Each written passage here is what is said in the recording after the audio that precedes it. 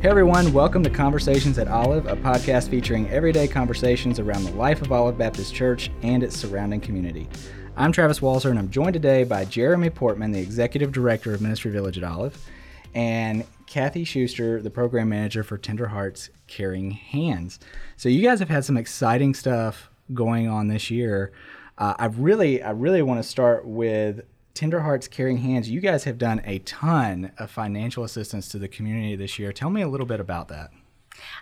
Well, over at Tender Hearts Caring Hands with the Benevolent Program, we assist people in the community who need assistance with past due rent, anything to do with utilities, and, of course, the Keep the Lights On program that Pastor promotes every Christmas Eve. And we had a tremendous outpouring of need this year, and it was just such a blessing to be able to utilize that money in the way that God would want us to and be in the hands and feet of Jesus. And when we would run low, we would pray. And I know that since we're doing the Lord's work, and He always provides. He's never let us down.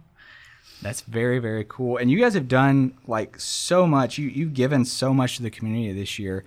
It's somewhere in the neighborhood of $94,000? Yeah, almost $100,000 worth. I was amazed at that myself. When Martha and Jeremy told me about how much it was, I was like, well, did that include the food pantry? They were like, no, that's just in the amount that we assisted with Gulf Power, ECUA, multiple renters, some mortgages, and we assist Escambia, and we do some Santa Rosa County as well. Very cool. And if somebody's looking for help, how do they come to find that? Well, we are registered under United Way 211, so that is what the general public usually calls to find out where they can get some assistance. And so we take applications by phone only. We do it by phone for the privacy of the individuals, because we're so busy with walk-ins, with the food pantry and everything else that we offer at Tender Hearts Caring Hands, that we try to keep it as private as possible.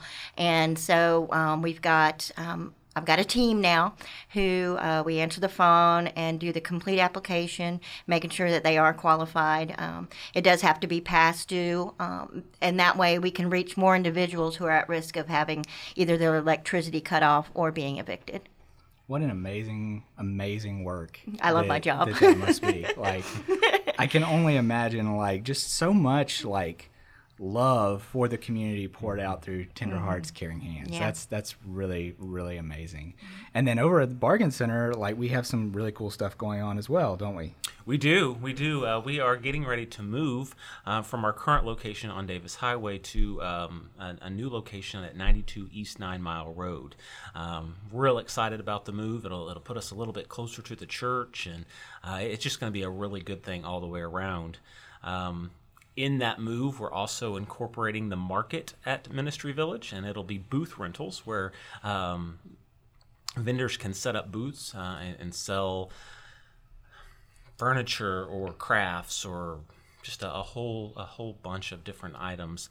And what we have seen do just in the short amount of time that we have had it is it bringing different individuals into the Bargain Center, so it increases the foot traffic, increases the sales, and it just allows us to get our name out a little bit broader. So it's been a great thing for us. So tell me a little bit about why the move. Why is the Bargain Center moving from its current location to this new location? Sure.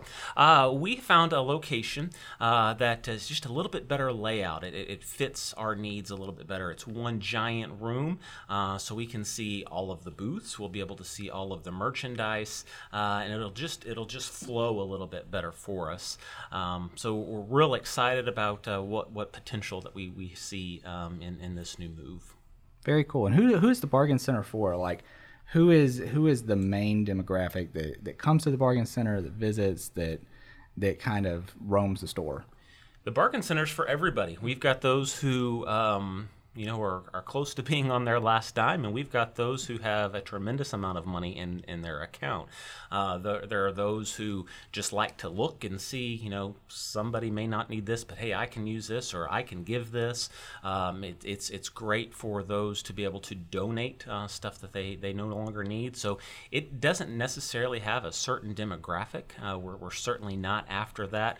We're just trying to touch as many people as we can with that ministry, but also it is a funding arm of the Charis House and Ministry Village. So the profits and the what we see after everything is paid for just helps us to fund our flagship program, which is the Charis House. Very cool, very cool. And where does that, the stuff in the Bargain Center, like where does it come from? Like, does it have a particular place that it comes from? Is it donation based? Like where does that merchandise kind of come into play there? All of our merchandise is donated. Okay. And it doesn't necessarily come just from Olive members. Anybody can donate to the Bargain Center. We have several large corporations that will donate furniture periodically whenever they turn over like a rental unit or something like that. So that's one way that we get furniture. We do have furniture. We have linens. We have a tremendous amount of clothing, and all of it is just donated, and then we turn around and sell it. Very cool. So we're looking at like all kinds of stuff inside the Bargain Center. Yeah. So that's really awesome. And then on top of that, like you guys are moving, but then MVO is expanding a little bit too with this new. You guys have like a new trailer coming in. It's a new kind of space that you can use for like food pantry stuff and hygiene kits. Is that right? Yes. Well, when we made the move from 1830 to 1716 East Olive, we lost some footage of the food pantry. So we had to adjust to that. And this convex, I always say the wrong thing. It has been located at the old location of the Bargain Center. And so with them moving that, we're just going to utilize that over close to our food pantry. And we got a grant from Walmart in Destin that is going to enable us to climate control it and bring it up to food pantry specs so that we can expand and just offer more food to the community. We had started, when I first started in the position, we only offered a food bag to the families once per year. And once I jumped in, I was like, that's just not enough. And so we do have it for twice a year they can get assistance with us. And our homeless population is so big here, being along the I-10 corridor, that we make sure that we help them as well. We have a 7-day transient bag that we help out with them once every 7 days. And we always keep something warm for them to eat too.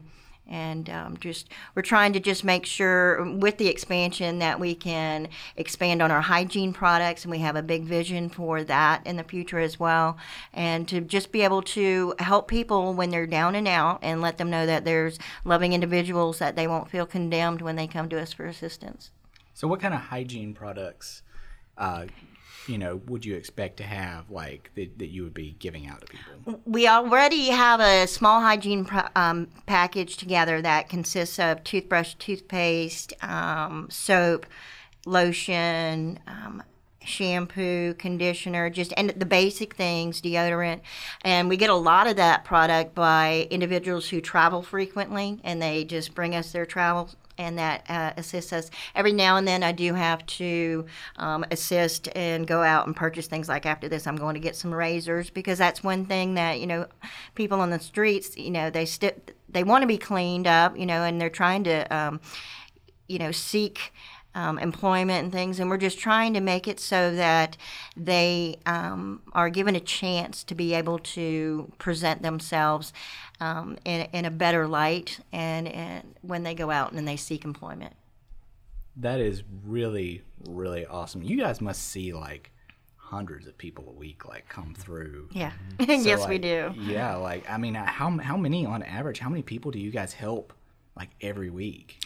That kind of ranges. We keep a board so that we can look at it and see the trends that are occurring. Of course, in the holidays, the trends get much higher.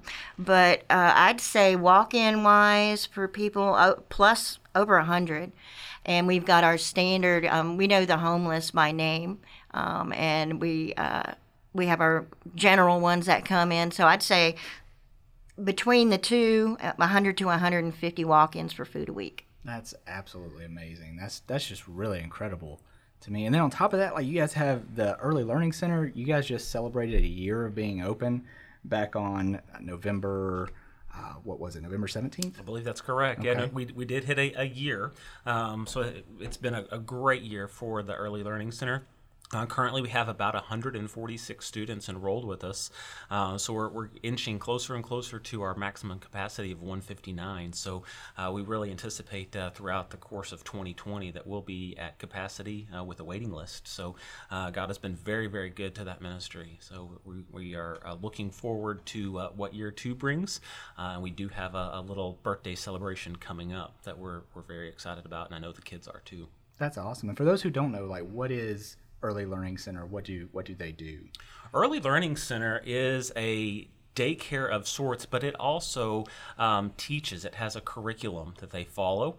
Of course, it is biblically based, but they aren't just there to babysit. They do teach them. So Christy and her team have a curriculum that they follow to help prepare them. The older they get, we have partnered with the Early Learning Coalition to help with school readiness.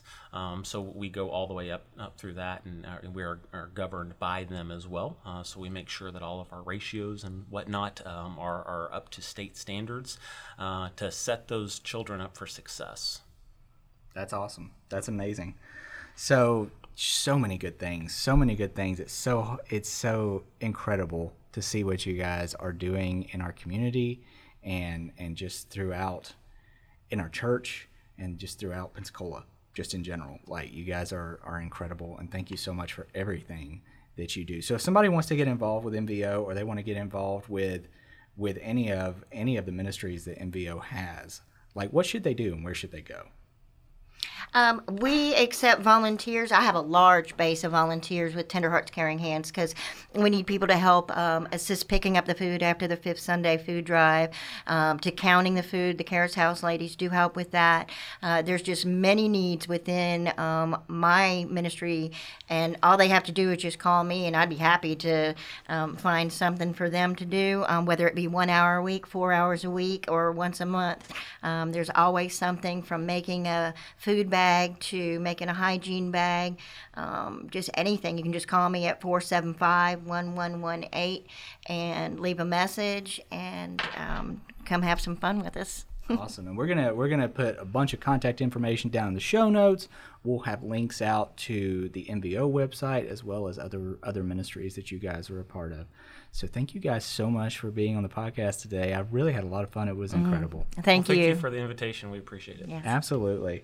And for you guys, I'd love it if you'd subscribe to more Conversations at Olive. We're doing some cool stuff. We're having some really amazing people just on the podcast. So we'll see you next time for the next Conversation at Olive.